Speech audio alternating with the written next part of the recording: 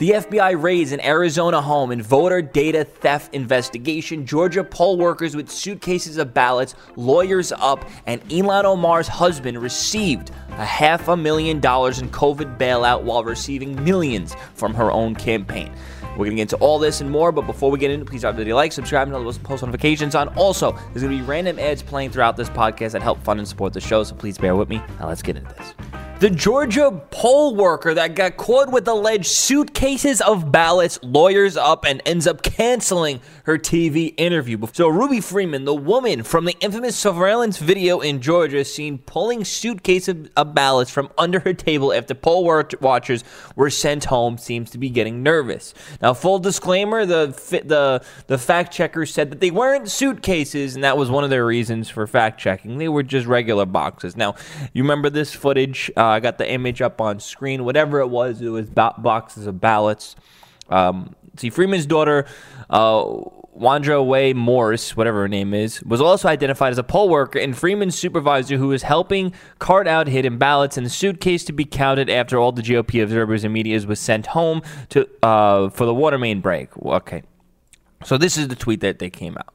This is a woman. She tweeted this out. She's a journalist and a TV host. She said, "This is bigger than me. Woman identified in Fulton County alleged election fraud video agrees to interview, then backtracks and declines, later makes private and or deletes Facebook page." So let's look at what was exactly said. So Ruby Freeman, she made a Facebook post saying, Breaker 19, Lady Ruby on the air. Watch out for the president-elect Joe Biden coming out at you from all channels of the United States of America. Breaker 19.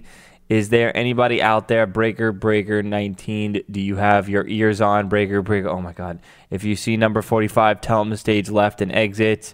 Lady Ruby is moving up and on. Jesus is King of King and Lord of Lords. What in the world? She made this post on November 7th.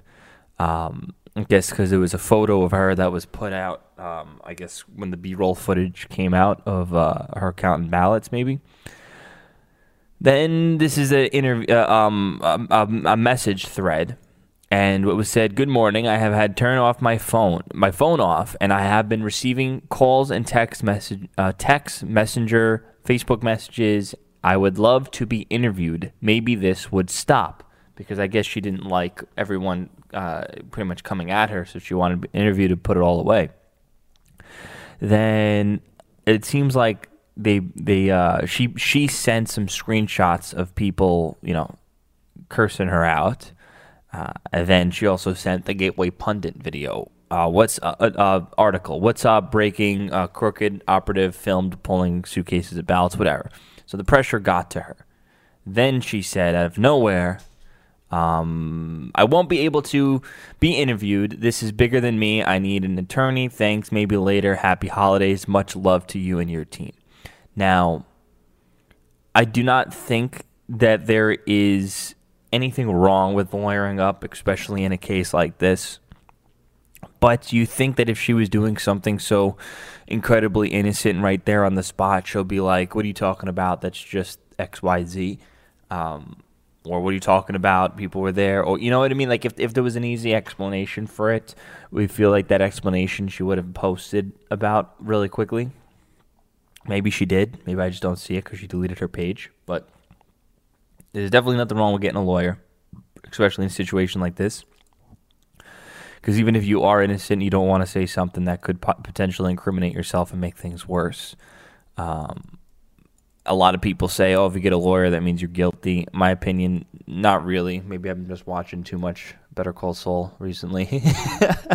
But I mean, either way, she should be completely questioned. I don't know why she's even out there able to do interviews. The FBI or whatever department that's investigating fraud should literally just pull her in for questioning already. I mean, if this was the other way around, if this was a Republican that did something even remotely sketchy, their house would be completely raided by the FBI agents, and CNN would be tipped off, and then they would drag you out in handcuffs before questioning. So there's a double standard there. The FBI raids an Arizona home in voter data theft investigation. And now the agents reportedly seized 8 hard drives, 3 computers, and a bag of USB sticks. So federal agents have raided a home in Maricopa County, Arizona, as a part of an investigation into voter fraud theft in the state, according to reports. Now, it seems like this is the problem. This is what they say. Voter data theft. So this is pretty much them looking into people stealing voter data, not so much of implanting voter data or voter fraud. This seems like a voter data theft, which is possible what those people could have been doing that was sort of slipping the USB stick. Maybe there's an organization paying big money to download the voter data and then, get it out of there and sell it to China or something. Who knows if there's a market for that? There probably is. Who knows if that's what a lot of what we think is fraud, it's actually just voter theft. Either way, it's bad, and it's definitely a threat to our democracy, regardless, our constitutional representative republic. So it has emerged that the Arizona federal officials raided the property in the county's Fountain Hills area on November 5th as part of an election fraud probe. So they're just telling us now that this happened. So why aren't they raiding the homes of these other people that were catching on camera committing the fraud? Why was this a thing? Why, you know what I mean? The resident of the property, 56-year-old Elliot Kerwin, was served a federal warrant by feds during the raid. According to the report by Forbes, agents were searching for evidence of a cyber attack on an unnamed organization. So there was probably a cyber attack on a big government organization, probably the FBI. The attack resulted in stolen data from registered voters in Maricopa County, a county that had become a key battleground in the presidential race.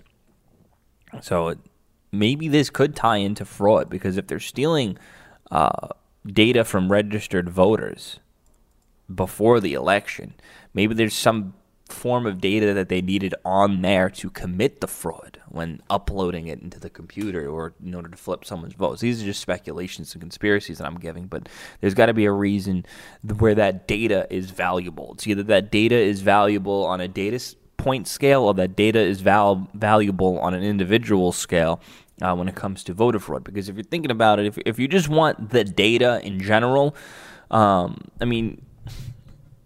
if you want to know what a certain, district is thinking or county is thinking, you don't really need to take one by one every piece of data where you can just look at it overall. Like, okay, how did it vote?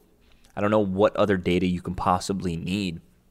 And if you're getting down to the point where you're getting people's names of who they voted for and their names and where they live, everything about that individual, it seems more like you need that information to commit voter fraud than needing it to understand the population.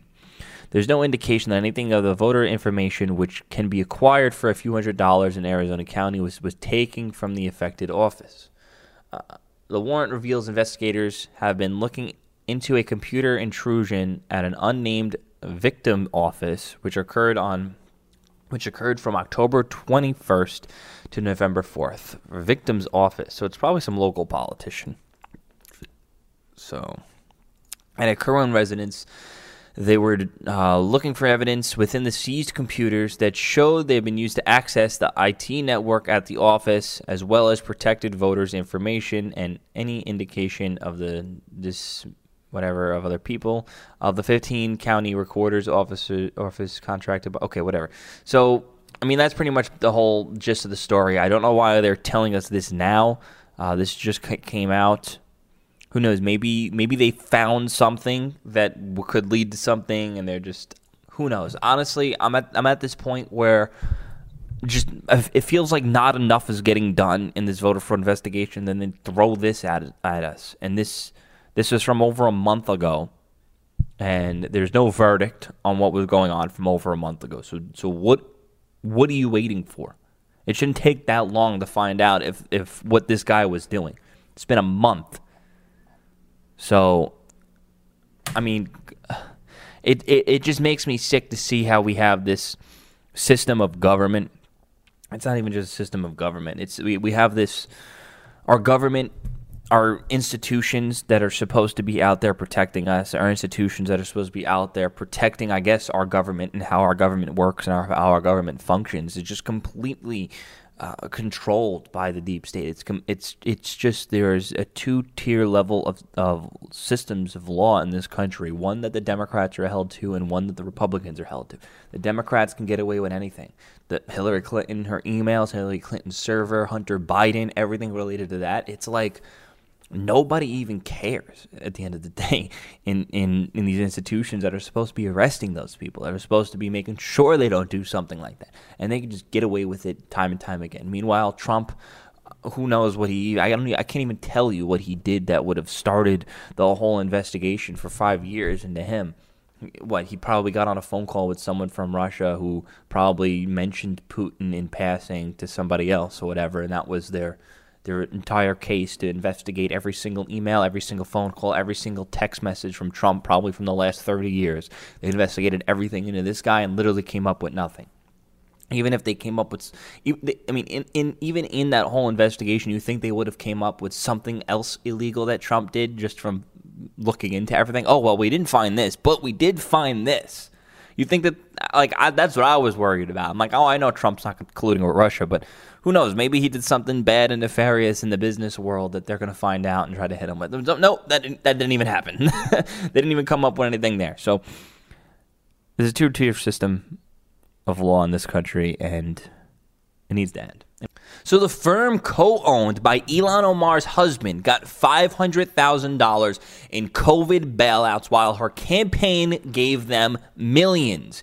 If she was a Republican, she would be in jail right now. But this is what seems to be one of Ilhan Omar's money funneling schemes, is that she's giving, I guess, her campaign donations to the firm that her boyfriend runs, and then obviously, firms, we're advertising spending, and they're probably pocketing 90%.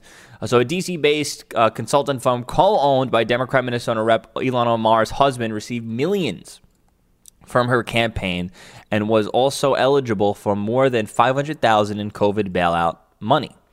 Public records show that East Street Group, co-owned by Omar's husband, Tim whatever, received nearly $135,000 in Paycheck Protection Programs, PPP loans, and $500,000 in economic injury disaster loans.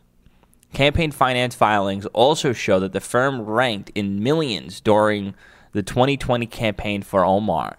The payments included $110,000 for digital advertising, split into 3 payouts: $5,000 for digital consulting, $12,000 for fundraising consulting, and more than $11,000 for digital and literature productions between late October and the day after the general election. The bailout loans were intended to provide relief to small businesses that have been economically hit by the coronavirus lockdowns. Each Street Group's linked portfolio states that between 11 and 50 employees. So they're pulling in millions of dollars. They have 11 to 50 employees, and then they're taking PPP loans that small businesses need. So I don't know what they're doing. I mean, they're clearly making enough money to the point where they don't need it. Maybe they're just trying to get it now, because if what you can do is, I don't think there's any interest on these loans. But what you can do is, honestly, this is what I asked my accountant about, because I was very curious. I was like, can I start taking these PP loans and then just investing them in the stock market and then paying back the loans whenever, and I'll make more money back from the stock market than what I would be paying? And I guess my accountant told me a bunch of ways I guess I could do it. But then obviously I ended up not doing it because, that's not the right thing to do. So I didn't end up doing it. But I was I was curious. I was like, is this something that someone could game? Is this something that maybe I should game? Because, the government, if the government's going to do something, someone's going to be taking advantage of it. I might as well. But I ended up not doing it because I'm like, it's not the right thing to do. I could take advantage. I can probably make a bunch of money, but I'm not going to do that. That's not how it should be used. Even though the government leaves these low-hanging fruits of ways for people to exploit, I didn't end up going that route because it just you shouldn't do that. I know a lot of people who do, and I don't judge. If you're going to be doing that, you do you. The government gave us the ability to rip them off, which is ripping off the taxpayer, ripping us off. But at the end of the day, if you don't need to do it, I'm not going to do it.